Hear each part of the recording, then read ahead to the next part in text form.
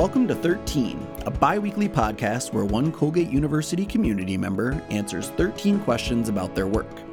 My name is Daniel DeVries, and today I'm talking with Roy D. and Margaret B. Wooster, professor of the classics, Robert Garland. Professor Garland is an expert on Greek religion, Greek urban development, Greek society and social values, and Athenian topography. He also has an uncanny knack for finding the threads between antiquity and the modern world, and he's a well-respected scholar on the lives of everyday people in the ancient world.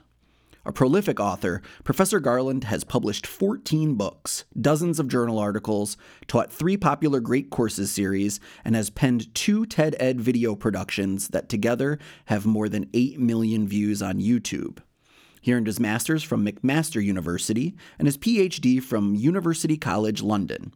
His most recent book, Athens Burning, The Persian Invasion of Greece and the Evacuation of Attica, was published by Johns Hopkins University Press in 2017. Professor Garland, welcome to 13. Thank you very much for having me, Dan. I'm delighted to be here. Well, we're glad to have you. So we'll jump right into question 1. Okay. There's a section about higher education in your book, Ancient Greece, Everyday Life in the Birthplace of Western Civilization, that states that youths of about 16 years of age, maybe middle age at that point, I don't know, were mostly, not quite, were mostly taught rhetoric and philosophy. You write, the ability to speak in public was not only the hallmark of a well-educated gentleman, but also a vital attribute for anyone who wished to make a mark for himself in a democratic society, whether in the political assembly or in the law courts, or in more formal contexts such as a symposium.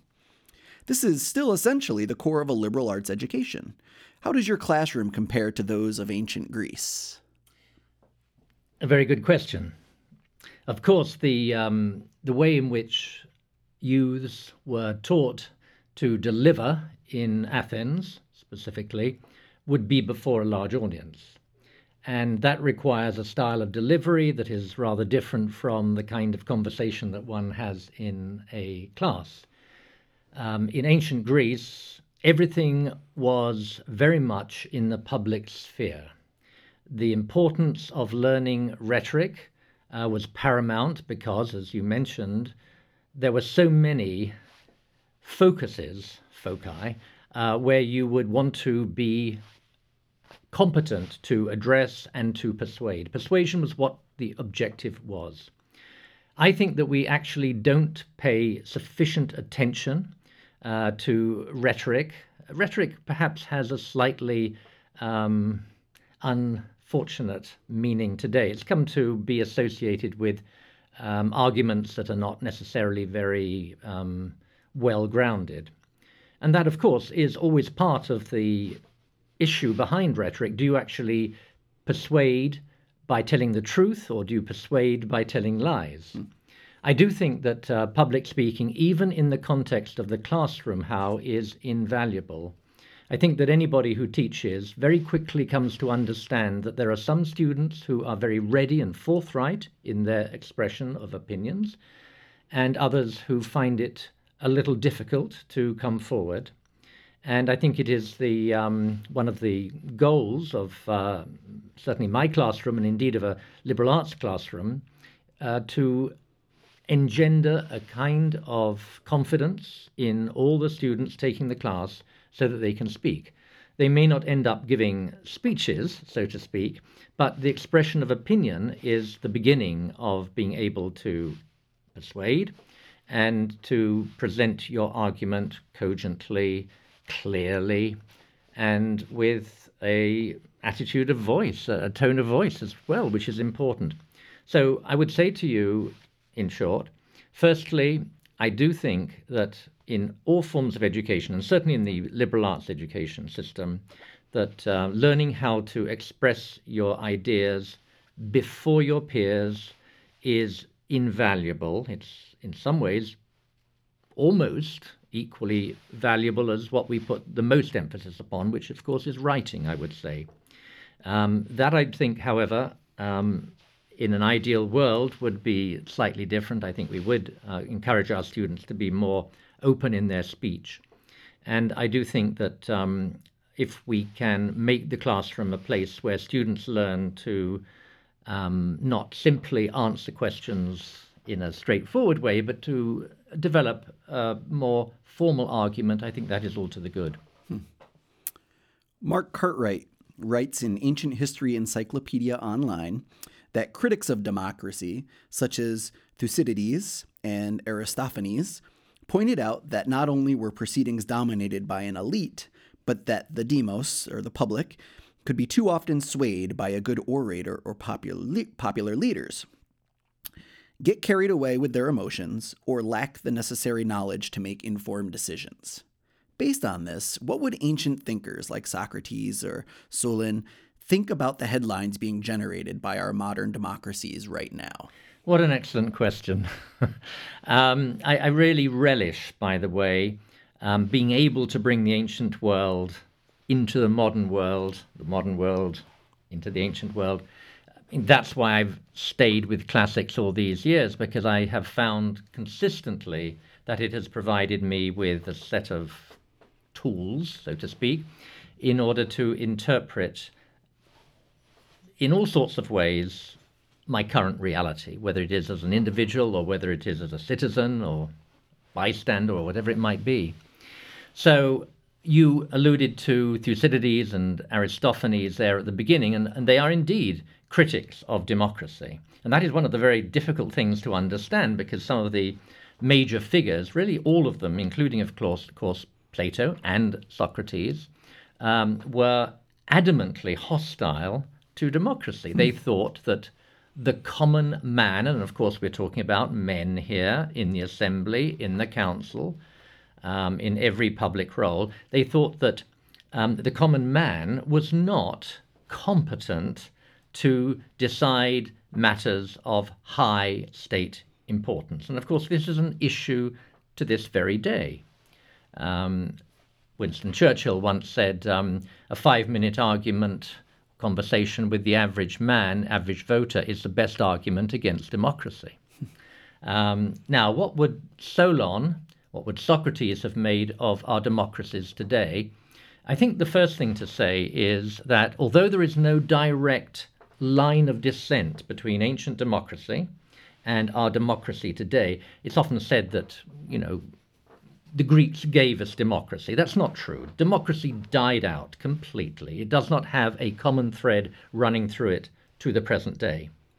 It is the product of medieval Renaissance institutions that came later. But nonetheless, the first thing to say, I think, in terms of if Solon, who is often seen as the founder of Athenian democracy, or Socrates, who was also a critic of Athenian democracy, were to be transposed into the modern era, they would be, I think, surprised, I hope pleasantly surprised, to know that democracy in some form was existing today. They would have said, but what you've got isn't democracy. You have what we call representative democracy. What back then the Greeks had was direct or participatory democracy. And there's a huge difference. Participatory democracy means that, in theory, any man who wishes, the Greek technical term, hobulomenos, that's what the person introducing the assembly would say, anyone who wishes, get up and speak, and he would then point to somebody in the audience. Now, that's very different from the system we have today of representative. I, unfortunately, and even more unfortunately, Dan, you don't have any direct impact on decisions that are made in Washington, D.C. Oh, yeah. Isn't that a shame? Yeah. Of course, the complications of our system make that impossible. The population, Athens was a tiny by comparison, a citizen population of perhaps about 30 to 40,000. And on any given day when the assembly would meet, probably about 6,000 people would be there. So still, it's a considerable number, but nonetheless, much more face-to-face than anything we are capable of today. I think that overall, if those Solon and Socrates were to come back today, they would probably be shaking their heads with just a little bit, I would like to think, of, well, I guess they're trying to do the best they can. So that's the short answer. Yes. In kind of the same thread here a little bit. In 2006, you wrote an entire book about celebrities in the ancient world titled Celebrity in Antiquity, From Media Tarts to Tabloid Queens. It has a great cover with a classical sculpture wearing sunglasses. If the ancient Greeks had Twitter, who would be the influencers of the classical and Hellenistic eras and why? That is a question that has fascinated me as well. And let me just say, I love to find a subject which I feel no one's really looked at, and then highlight it and ask some, I hope, pertinent questions to find the answers. Celebrity is, of course, all around us today. In the ancient world, the means of promoting your name were much more limited. But from the very first glimpse that we have of Greek society in both the Odyssey and in the Iliad, celebrity is clearly a goal for aristocrats. Achilles' choice of either living a short life and achieving everlasting, well, celebrity isn't quite the word, but let's use it, okay? Fame, glory. Sure. And dying a long life but being forgotten. He chooses to live a life that will leave behind eternal fame. So the Greeks, as much as us today, I think, were very consumed by the concept of reputation. Who is talking about you? The Cyclops Polyphemus, his name means much talked about, which is rather odd, really, because here I am talking about him all these centuries after Homer made him such a lively character in the Odyssey. I think, to answer your question directly, there were specific individuals, that's what I came to believe writing that book, who were, in fact, taking steps that enabled their persona, their achievements, their character, their individuality to spread far and wide. And the first character, one of the earliest characters I would cite, would be the Greek politician, Athenian, and general Alcibiades. Alcibiades was a shameless show-off. He was very handsome. Young men, as well as young women, fell for him. And he did much merely to attract attention. He was a very eloquent speaker in the assembly. He clearly had his clique who supported him, and he presented himself in a way that could be quite outrageous. So, for instance, how he dressed himself and so on and so forth. And he reveled in attention. He was a true attention seeker. But in ancient Greece, the means of promoting yourself were extremely limited. I'd like to pass on to another figure who I think played a major role in the development of celebrity in the ancient world, the Emperor Augustus. The Emperor Augustus, we call him emperor. It's not a really very good, accurate title for his status in Rome. He would not have been happy with that title. He always considered himself to be the princeps, the first citizen is a better term for him, because he didn't want to suggest that he was an autocrat. Absolutely not. But he did take many steps to promote his image. And one of the most important of these, he wasn't the first to do this, but he had the means to do it as no one had done so before, was to mint coins with his head on it. Now, this was not new. This had been happening for centuries. But in the Roman Empire, a coin of the Emperor Augustus would circulate among, let's say, 8 million people, the inhabitants approximately of the Roman Empire. They could see the head of Augustus on a coin that they picked up. Not everybody used coinage, of course, but you get my point. Sure. That he could promote the kind of face whom he was. And he used other means to promote himself. For instance, he employed Virgil to write an epic poem. It didn't quite turn out exactly how Augustus wanted, but he used literature, he used art, he used coinage, he used statues of his face and so forth that people could recognize. So recognizability became something very important to the institution of the Principate in the Roman Empire. There's a factoid in the dust jacket flap of your Ancient Greece book, and I'm going to guess this will surprise people. Tell me about the most popular Greek pet and why it was so popular. The most popular Greek pet? Yes. I am not sure I know the answer to that. Oh, really? So, the goose. The goose. Well, the goose was a very interesting... I mean, we don't think of geese as pets. And let me just say, can I say a word very briefly about pets? Sure. I mean, we tend to think of our relationship with animals to be rather unique, and I think it is today. I'd like to think that we have moved on a little bit, because I don't think animals were very well treated in the ancient world. Dogs, for instance, would not have shared your bed as they do perhaps for some people, and cats and so forth. They were much more wild. They were half tame, half wild, largely.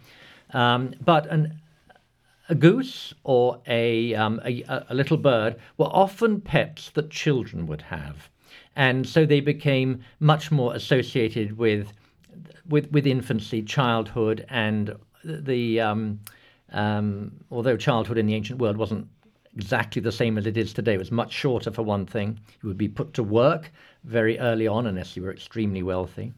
But still, in those early years, it would be a way for a child to play and relate to an animal and so forth. And so I think that had we been transposed back to ancient Greece, we would see a lot of children playing with little animals such as geese and little birds and so forth. Dogs, on the contrary, were used for hunting, for guarding the home and so forth.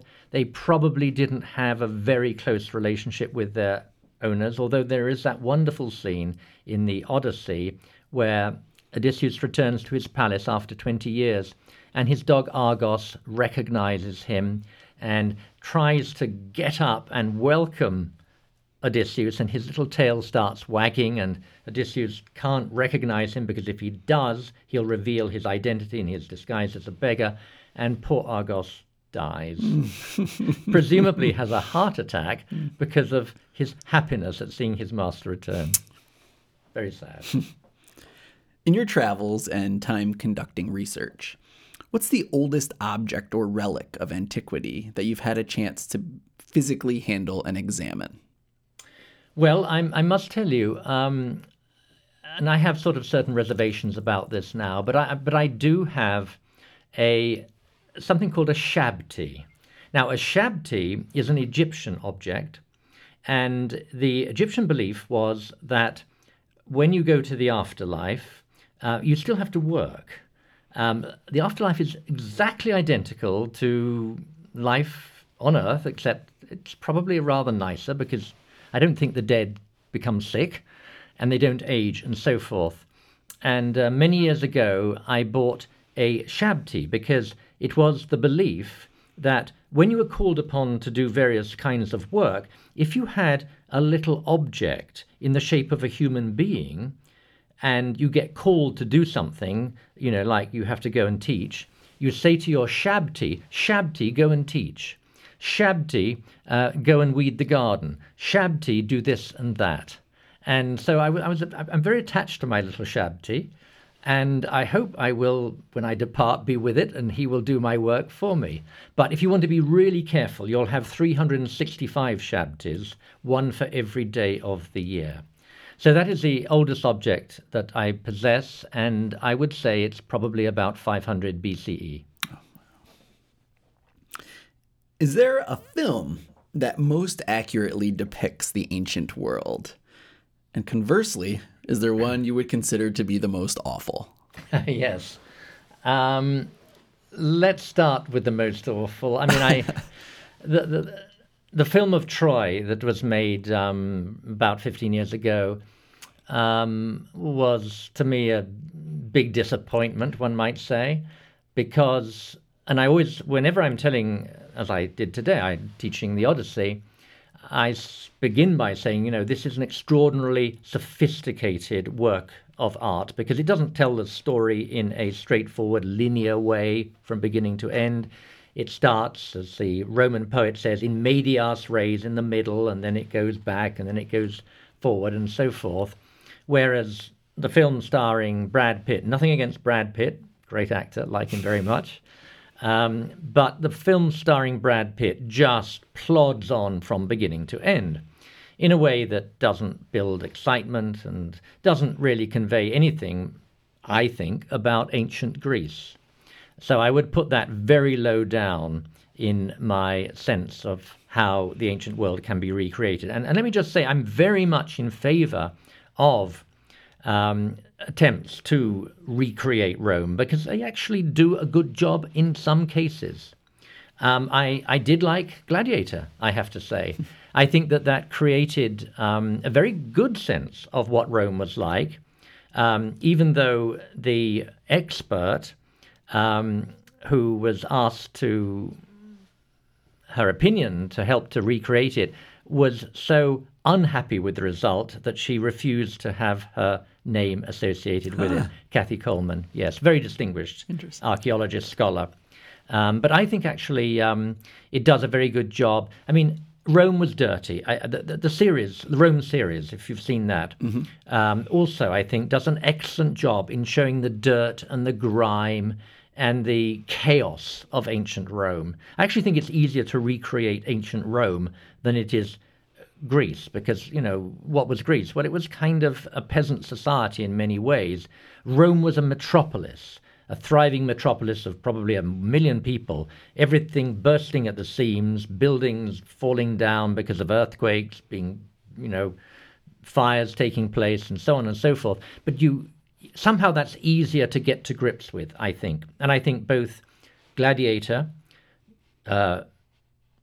Ridley's film, and Rome, the series that was made in Italy, both do an excellent job in suggesting the smell and the grime of Rome, which I would love to have experienced myself. Well, that's a great segue for my next question. And, when I watch something about the ancient world, if I am watching Rome, like on HBO or one of the older movies, I do love Gladiator as well. My mind always wanders into how they handled sanitation in such large cities. And I feel like most people know about Rome's sewers, right? That's so famous. But how was sanitation handled in other cities like Athens, and how did they supply water to everyone? I always wonder about that in a large place. Well, obviously, let's talk about Greece first. We'll go to Athens. In 430 BCE, a terrible plague broke out, and it probably reduced the population by about a third, due to an unusual circumstance, which was that the entire population living outside the city was brought inside the city walls. Most cities were walled, of course, in antiquity, and that put a burden upon the infrastructure, so to speak, which resulted in this terrible plague. But even in the best of circumstances, there was very poor sanitation, of course. Now, Athens, the Agora, which is the sort of central place of meeting for Athenians, just under the shadow of the Acropolis, where everybody comes to every day, has something running through it that archaeologists have called the Great Drain. And it's a rather imposing name for a little tiny sort of channel that runs through the Agora. The Cloaca Maxima, which is the one in Rome, is actually a very, very impressive piece of engineering altogether. But the Great Drain that runs through the Agora is not. And the fact of the matter is that the Greeks had a very hard time maintaining even a basic level of sanitation. There were officials called agronomoi who were required to monitor the removal of waste products from the city to a distance of about a mile, I think, or probably a bit less, outside the city walls. But, I mean, their hands were tied. It was an overwhelming task to maintain the city, I think, in what we would consider to be hygienic conditions. And, food would not be eaten when it was fresh, certainly not meat or fish. I mean, you would be constantly exposed to germs. There was no sense, really, of what a germ is, although some Athenians did think that the plague that they suffered was caused by the Peloponnesians somehow polluting their water, their springs and so forth.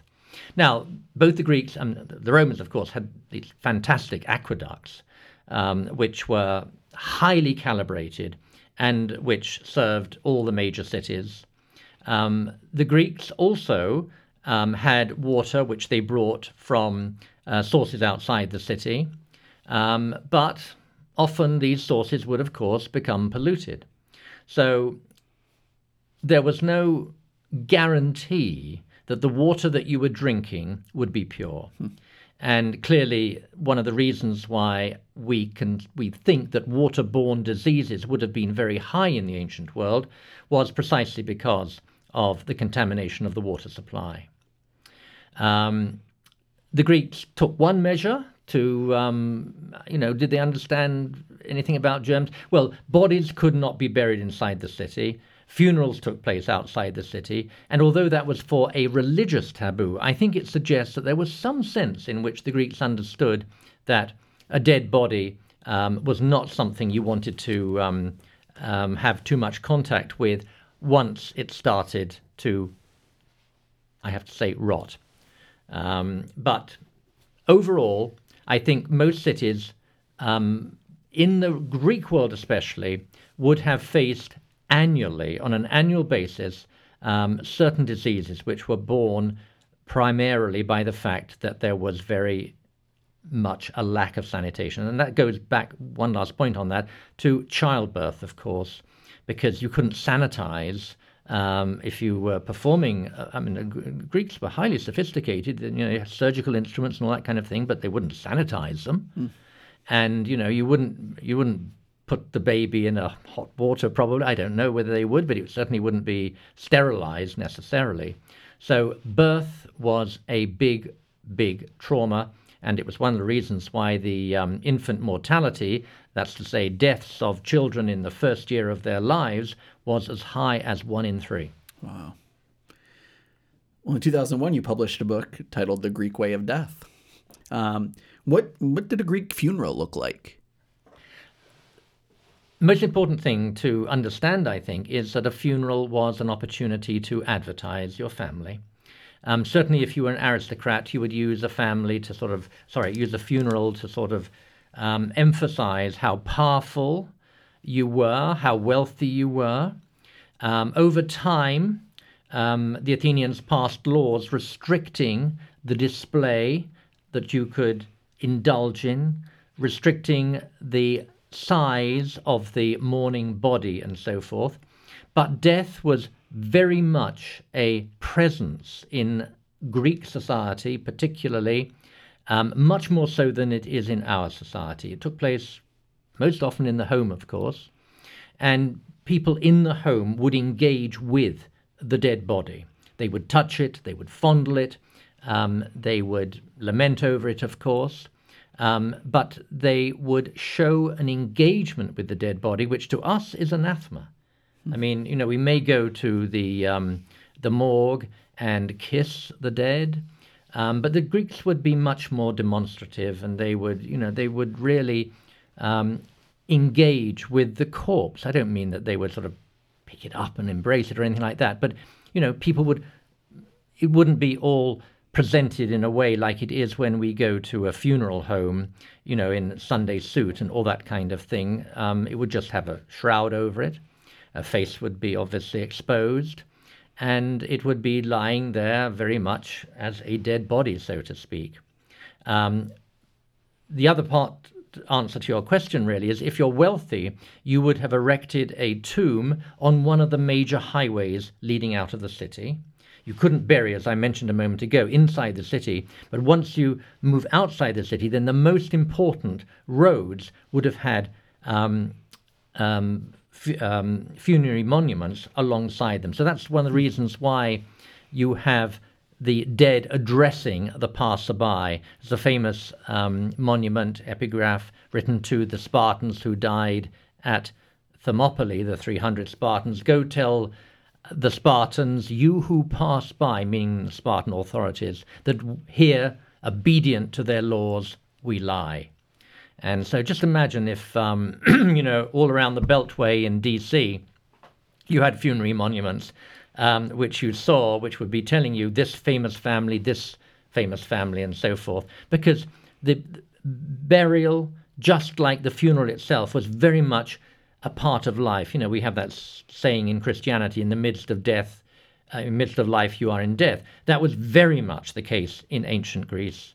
And of course, in Athens, in Rome, Roman Empire as well, death was very much more a presence. And in the Roman system, if I'm just going to that, people in aristocratic families would wear masks of dead ancestors to suggest the continuation, the unbroken continuation from one's ancestors to the present day.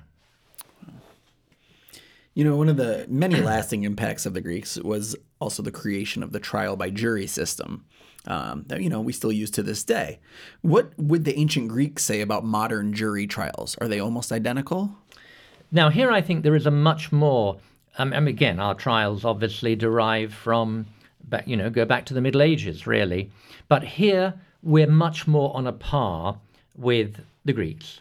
Now, trial by jury, so far as we know, and I think it's probably true, was an invention of Greek democracy.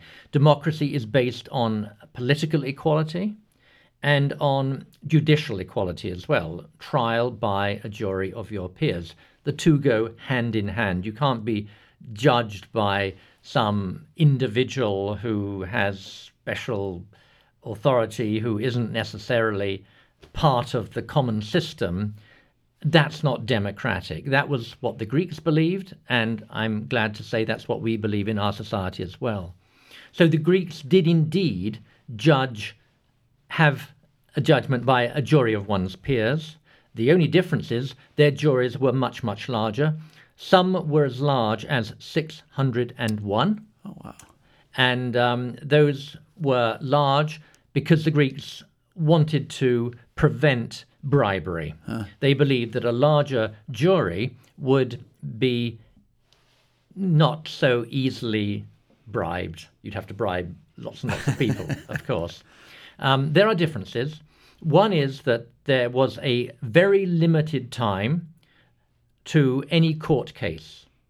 And what happened was that the prosecutor spoke first, and he spoke for, by the way, because women could not appear in their own name in an Athenian court. He would speak for, let's say, about an hour and a half, timed to the last second, because they had an apparatus called the clepsydra, means a sort of water clock. Water thief is a literal meaning. And they had a very basic but precise way of being able to time a speech literally down to the last second. So the prosecutor would speak, say, for 90 minutes. He would sit down. Then the defense would speak for 90 minutes. He would sit down. The jury would immediately vote, and it would be a secret vote. There would be no discussion, no deliberation, no appointment of a foreman of the jury, anything like that. They'd come back, they'd pass their judgment. In some cases, the punishment was already decreed for certain offences. But if it weren't, then it would be up to both the prosecution and the defence to recommend a penalty. And then they would, again, the jury would retire, and they would come back and they would either accept one or the other. So in the case of Socrates' trial, Socrates recommends a fine, but he does so very half-heartedly. And the prosecution recommend execution, and the jury return, and they opt for execution. And by the way, no lawyers in ancient Greece. So, and nobody equivalent to a judge either. So all those wonderful students that we have going into the legal profession, you've got to find another job.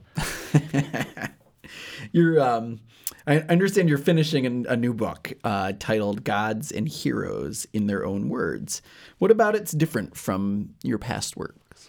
Well, I was asked to write this book And initially I thought, there are lots of books around that sort of tell the myths, which is what it's about. It's about the stories of the gods and the heroes. Lots of books around that tell the myths in various forms. As a recent book come out, which is very popular, by Stephen Fry, published in England. He's an actor. And, it's very lively, very witty. And I knew about this book, and I thought, well, why write another book?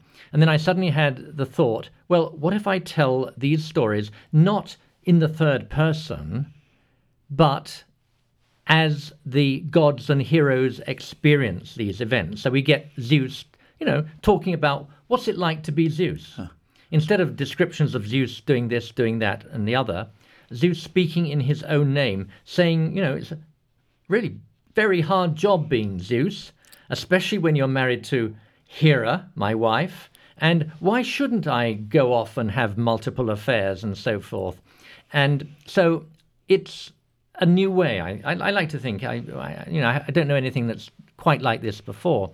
So I've had a lot of fun trying to get into the characters of all the gods and the major heroes, people like Heracles and Perseus and Odysseus, etc., etc. And also, another thing I've tried to do, when you tell the stories of gods and heroes, they tend to, there's no connection necessarily between one story and another. So I've tried to find a way to link them all together. So I'm following in the footsteps of my great predecessor, the Roman poet Publius Ovidius Maro, whom we know as Ovid, who wrote an extraordinary book called The Metamorphoses in the late 1st century BCE, and he links all the stories together by the theme of a metamorphosis, a shifting of shape. And so I've tried humbly to follow in Ovid's direction. And the other thing I've done in this book is to, I'm really keen on art, so I've illustrated it as well, and I've had a great deal of fun doing that. I'm going to get into that in the next question, but I actually have another question too that is along the same lines, because you also just finished another book, right? So you finished 2 books recently, or finishing one. And this one is called How to Survive in Ancient Greece. Yes. So if there's one takeaway as to the key to survival in ancient Greece, what is it? Be prepared to survive without the internet. Okay. There's many, both these books I was asked to write by the same publishing company in England called, great name, Pen and Sword. And, it sort of takes me in a slightly different direction, because although I hope that what I've written is, not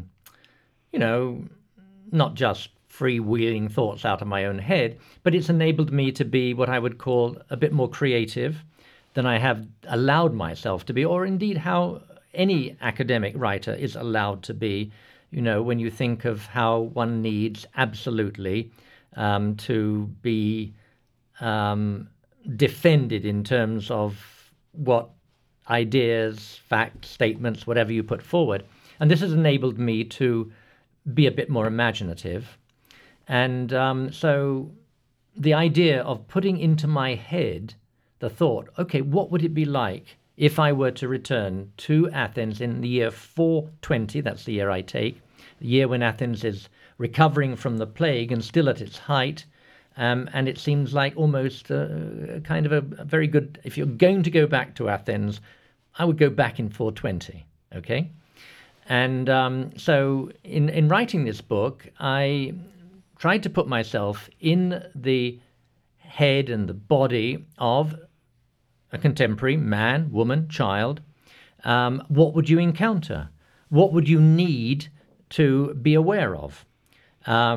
You mentioned at the beginning about the age structure of Greek society.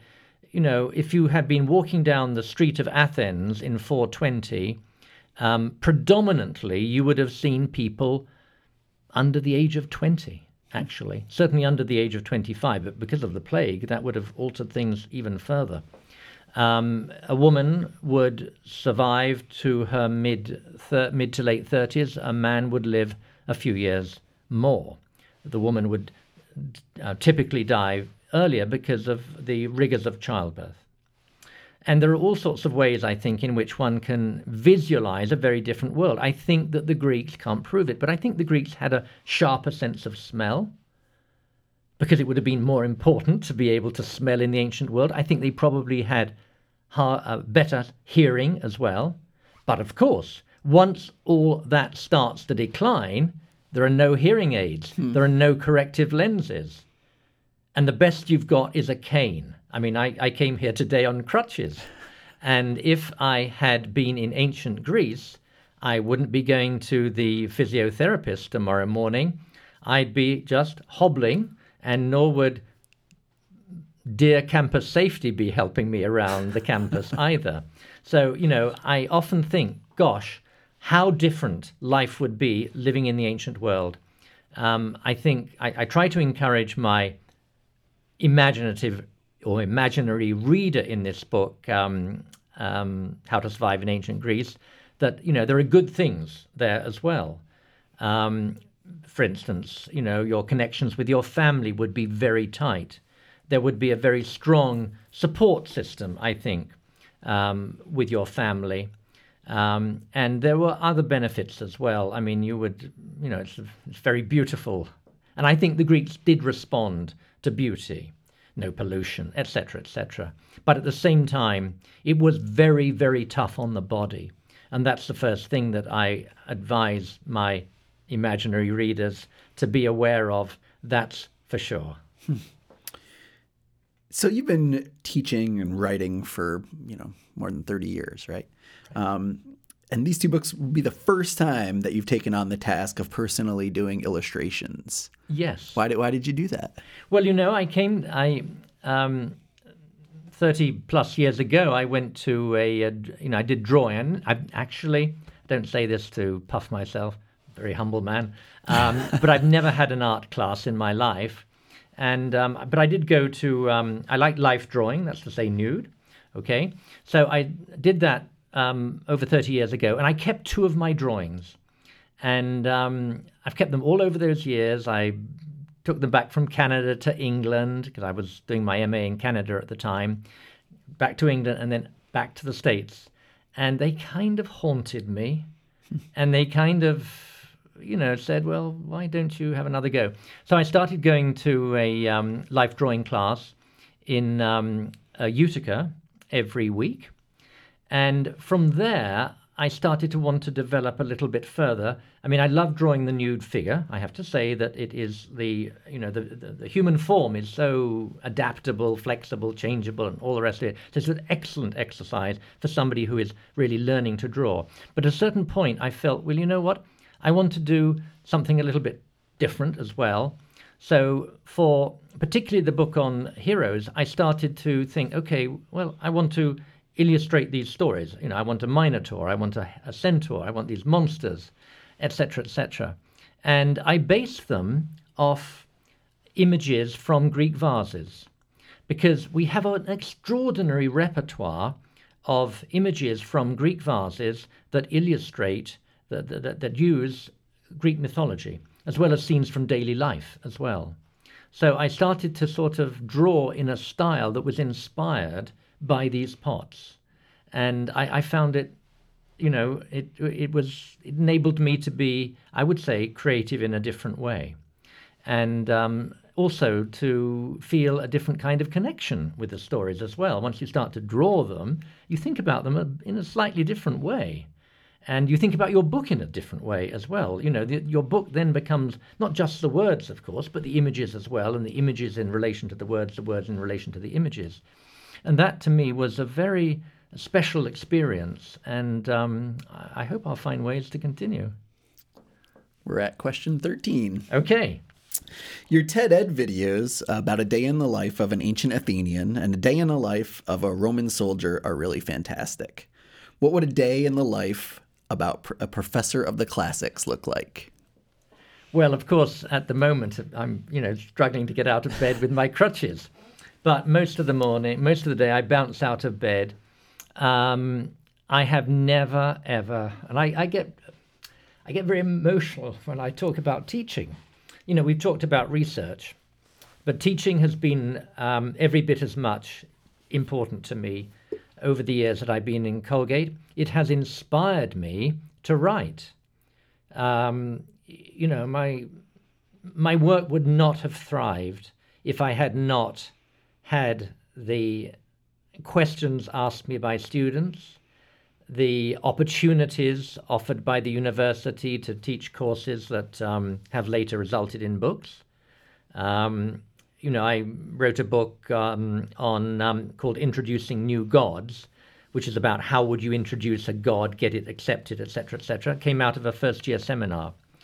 So I have to say I get up in the morning excited by the prospect. Today, even though it was a bit of a labor getting out of bed, I knew that I would have a good time in the classroom.